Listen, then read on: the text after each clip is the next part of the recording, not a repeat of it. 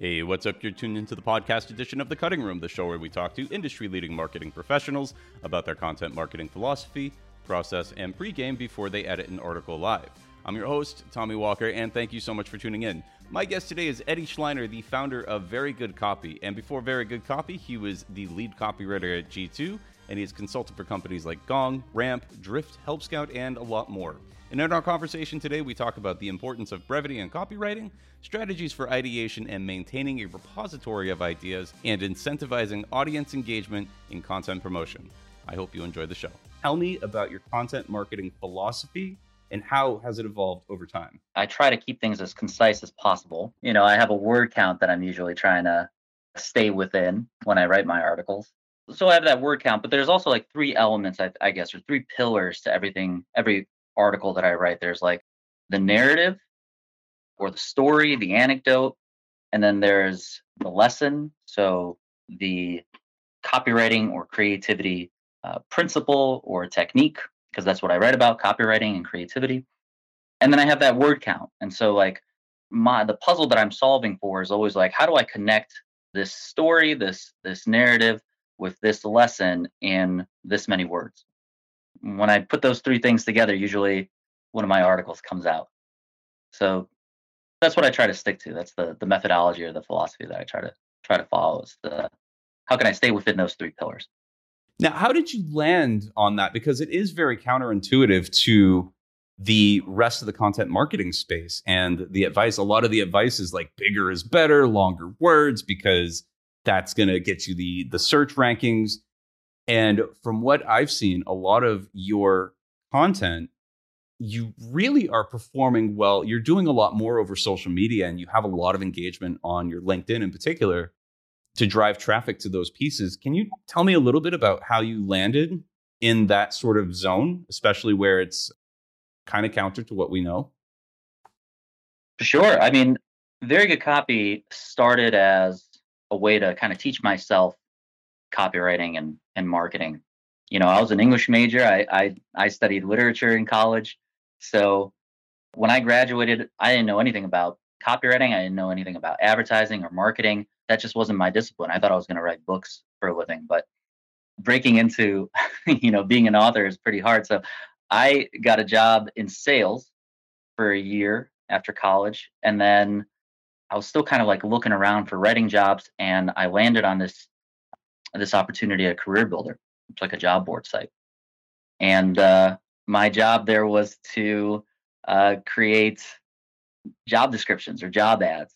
So, busy managers would have, from big companies, Google, what have you, would have a ton of job ads that they needed to run.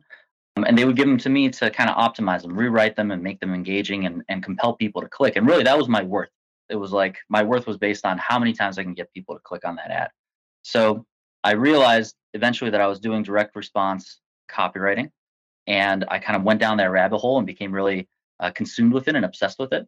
And so these articles were really just like a way for me to teach myself those techniques and those principles. I was like, if I can put this technique or this principle into a clear and concise and engaging article for myself, then I'm probably ready to use it in my promotions. And so that's how it all started. I started creating these articles solely for my benefit. So there was no SEO involved. There weren't any of the tropes that you would typically see in content writing because it was all for me. And then eventually when I put them online, they gained traction kind of organically.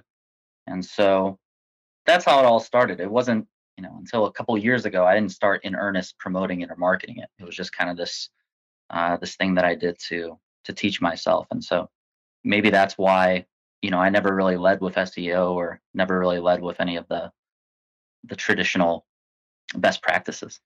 Now, what was that initial response to that? Because, it was growing organically. And I know that my response when I first discovered the stuff that you're putting out there is that I thought you were just being very respectful of my time, right? You're giving me everything I need without insulting my intelligence, right? You know your audience pretty well, I would say, where it seems like you approach it with like this idea that the person on the other side already has some base of knowledge. What was that response like in the very beginning?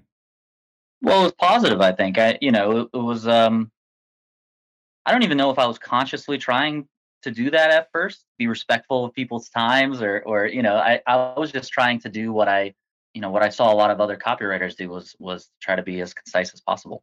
So when I was studying like direct response masters, Gary Halbert, John Carlton, Gary Bencivenga, they were teaching me a lot of things, but one of the salient points was, hey, you have to be clear and concise. And so that's what I was trying to do at all times, is just kind of like follow those two things. It's like, is this sentence clear? Does it make sense immediately upon reading it? Is it concise? Am I using one word? Am I using three words where one will do? If so, let me cut those words out. So I was just kind of like following those rules, I guess. And then eventually, yeah, I heard that feedback a lot, and I heard people saying like, yeah, this is copywriting for busy professionals, or this is a blog that really respects your time and gives you what you need immediately. So I kind of like leaned into it, and started putting the word counts on there and everything. It was all very gradual and organic, I think, Tommy. It wasn't like a from the get go. That was kind of like my mo. For sure. Okay, so tell me a little bit more about the persuade, like, because you've done direct response, you've kind of got this like range of things that you're doing, right? You've got the direct response side, the copywriting side, the blogging side, the social media side, and they're all these different aspects of the same idea, right? You do this really great job of telling a story to get your point across. What's the question here? The question here, I suppose, is what are your thoughts on the persuasion element of that to get somebody to take action, to go from one place to another, to do the thing you want them to do? I don't know if that question makes sense, but Well, yeah, no, I think it does. I mean, you always need to incentivize people. So like I think you're referring to my news, like when I get people from my newsletter to my LinkedIn. yeah. You know, the most successful newsletter sends, and just for anybody that doesn't know, I have a newsletter, and in the newsletter I post an article, and I also post that exact same article on LinkedIn, and then I transfer the audience from my newsletter to LinkedIn to kind of stir up the algorithm, and get everybody who engages and likes that post to share it with their network, and then it brings people to that post, and then it gets them to my website, and then they get into the newsletter, and so it's kind of this virtuous cycle, this growth loop. And the most successful newsletter transfers are always the ones where I'm incentivizing folks. There's always a modicum of goodwill where people, if they read a good article, I'll say, hey, if you want to support me, you can go and leave a comment or engage with this somehow on LinkedIn. And a percentage of people will always do that because they appreciate the work and they appreciate what they learned in that newsletter. But the most the most successful ones are where I'm like, hey, if you leave a comment, one comment will win XYZ. They'll win a course that I'm giving away, or one comment will win, a 30-minute conversation with me where I'll edit something of yours. So yeah, in so many words, it's like, how can I incentivize people? How do I know my audience as well as possible so that I can put something in front of them that incentivizes them to go and do what I'm asking them to do? Because as much as goodwill does help and does work, we're all busy, right? Like we all need a reason to do something, and I think that's one of the salient points or rules, I guess, that every marketer and copywriter must follow. It's like, what's in it for me? People are always asking, what's in it for me? So answer that question and do it clearly and concisely. Can you give me an idea of what some of those incentives might be? Because you did say, course, but what are some of the other ideas? And speaking of which, I do want to just give you a quick plug right now for the course that you just launched. And I might want to talk about that just a little bit more in a bit too. Well, you know, that course is actually, as a matter of fact, today I sent out a newsletter and I said, hey, two people, if you comment on this post, two people are going to win my course. The comment with no likes and the comment with the most likes, or one comment with no likes and the comment with the most likes. Ah, Uh, brilliant. and in a couple hours, it's been there's like 150 comments, and it's growing steadily. So I think that's been a pretty good one.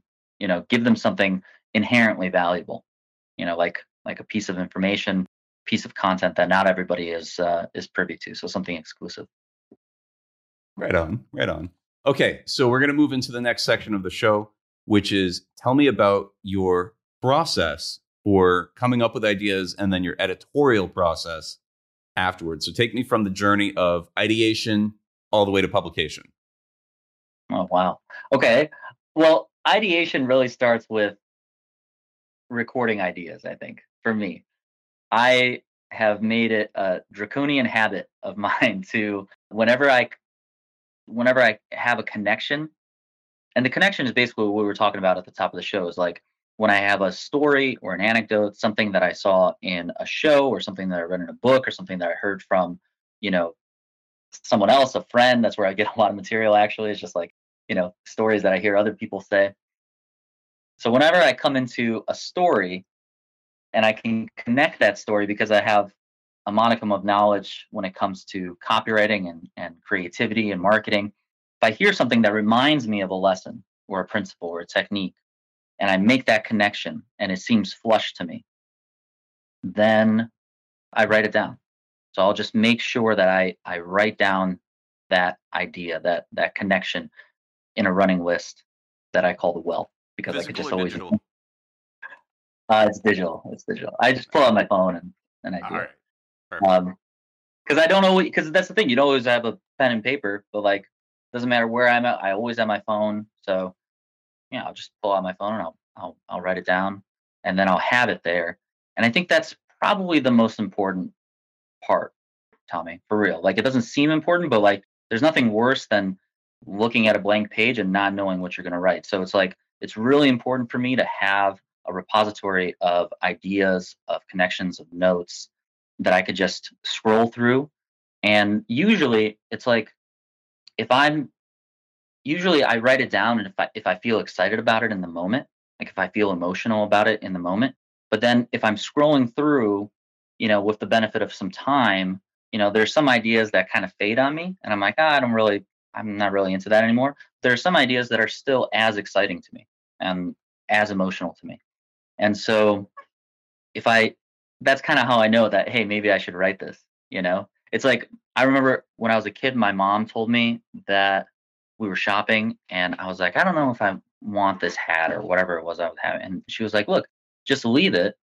And if you leave the store and tomorrow or the next day you find yourself thinking about it, Mm-hmm. then it's probably a pretty good indicator that you like it and that you'll wear it, and that's something that you should buy. And that's how I think about ideas as well. Now, in hindsight, it's like if an idea is kind of like lingering, it's back there and it won't go away, then I know that that's probably something that I should write about. What's your So hit rate what's your ratio from burnt ideas to ideas that actually make it? low, low, very low, man. It takes it. Uh, Quality comes from quantity, Yeah. basically. Whether you're right, whether it's on paper and you've written it, or it's just an idea that's sitting in the well. Quality comes from quantity. So maybe 1 in 20 ideas or something will make it into an article. That's Maybe crazy. maybe 1 in 15, 1 in 20, something like that. Because the ideas are easy to have. Ideas are really, really easy to have, especially after you kind of like train yourself to, your craft, what your discipline. Yep. And then it's like you just kind of like train that muscle to recognize when a story kind of like overlaps or like can fit flush with something in your discipline. So those ideas are relatively easy for me to have. In fact, it's like now I have to like kind of like pare down how much I how much I like take down those ideas, because like my wife is like, she's getting kind of tired of me pausing documentaries and pausing like shows. And she's like, I'm trying to watch this. So I have to be respectful of that. But yeah, so now I'm trying to kind of like pare it down. But I really think that is the one of the most important things that I do and that I've trained myself to do is be really draconian about recording my ideas and keeping them there. I think discipline about any of this stuff is a recurring theme from a lot of the people that we've had on the show.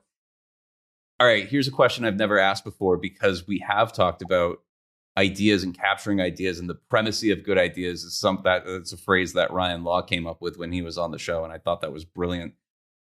What makes a good idea? What makes a good idea? Yeah. Well, I guess that's your definition of an idea. Like for me, an idea is that combination of story and takeaway, story and lesson.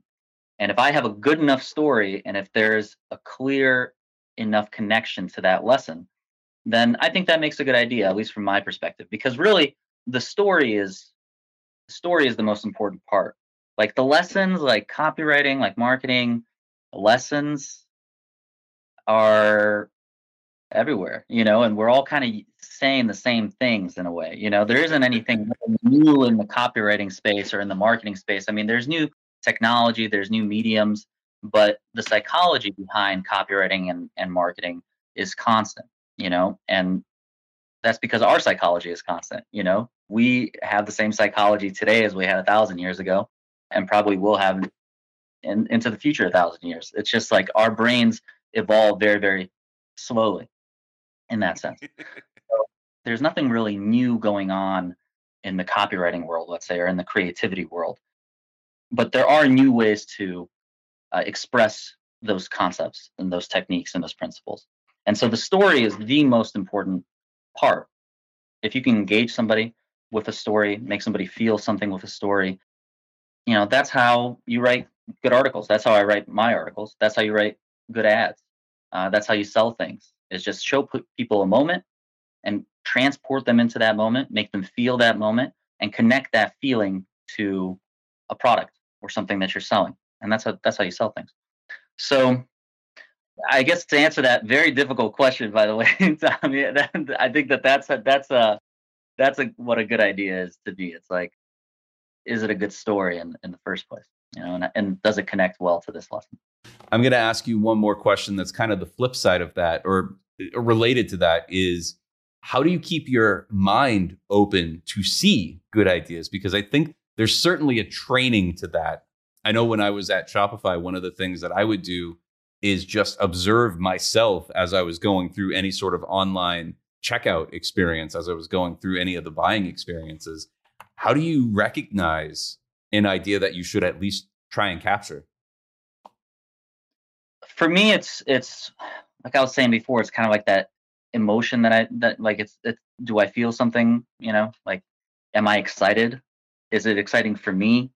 It's kind of like that Robert Frost thing. What does he say? Like no tears in the writer, no tears in the reader kind of thing. It's like if it's exciting for me, if it's emotional for me, then that's probably going to trigger a similar feeling or emotion in someone else, because we're all the same. I think that's how I think about it. Is like, am I excited by this?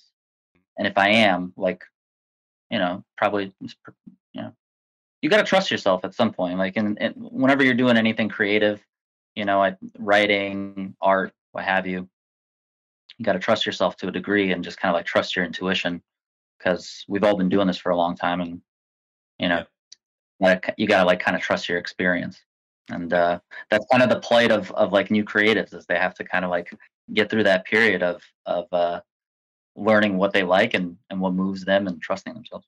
It's that Ira Glass quote where it's if you there's this gap between your taste, you have killer taste, but doing the actual work, there's a gap between those two things, and the only way to get through that is to do a lot of work. And I think what's great about what you're saying is basically it's about kind of staying in tune with your stuff and what is like what your interests are, and being observant of the world around you, and sort of taking that as the inspiration. And where did I want to go with that? I wanted to say something to the extent of just, it's the training of yourself and sort of staying open to those experiences and really being aware.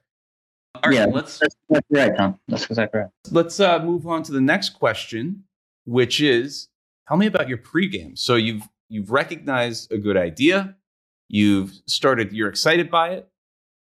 You're not on the hamster wheel of trying to just generate for the sake of generating, which is something that I think is great about what you're saying. Tell me about your pregame before you sit down to edit. Well, you got to write it, I guess. before you edit it. Yeah. So yeah, I just try to write it as fast as I can. I mean, the articles are generally pretty short, and it's kind of like I've written so many of them now that they kind of come out in that word count, which is like, 300, 400 words. So I just kind of try to write it down as fast as I can, really. Sometimes I write them in 15 minutes. Sometimes I write them in a little bit, in half an hour, whatever. But the real work is editing, obviously. So because it's you can't edit a blank page, so you have to. I have to have a starting. You know what I mean?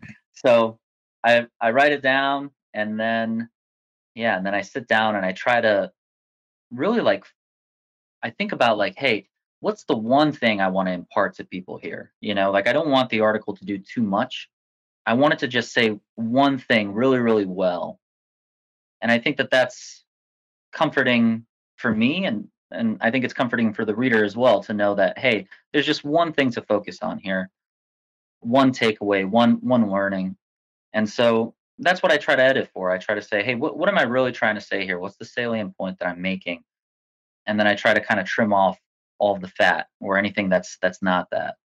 And then so that's kind of like the macro edit, what am I trying to say? And then I guess like the micro edits around clarity and concision. Am I using, $5 words here when I could be using 10-cent words?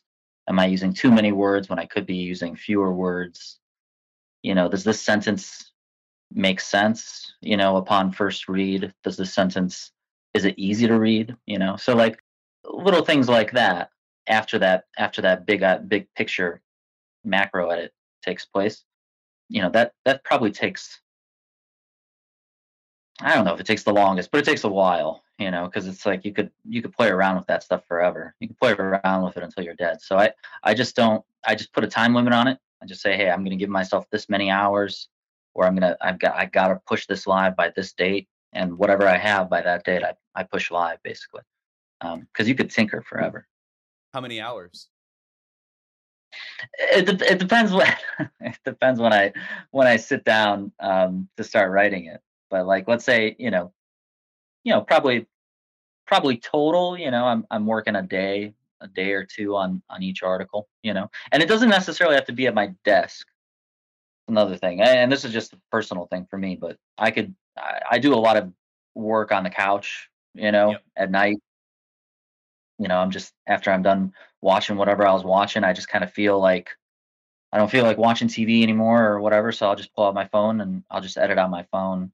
And actually, it helps when I transition from like my computer to my phone, because it's just like it's a different view, it's a different screen.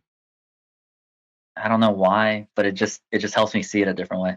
No, I think that's cool. Like Erin Balsa was on the show months and months ago now, and she said that when she edits, most of the time she's editing on her phone because that's where most people are consuming the content. And I thought that was kind of this, like, it sounds like you're kind of arriving at that intuitively, but like I think that's a brilliant approach to it, because I know for me, I'm like, I'm not reading 3,000 words on this right now. I've got no time. So the idea of editing on your phone is, I think, something that needs to be popularized a little bit more, because it's just not talked about enough. Yeah. But that is exactly the incisive kind of thing that Erin would say. She's fantastic. So yeah, I will go back and watch that one.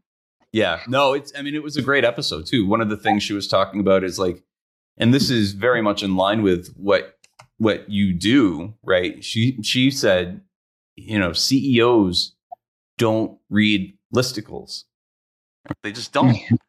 And I think that's really neat, is like what you're coming out with are these really good ideas that are respectful of time. I think because you speak more to a senior level marketer themselves, right?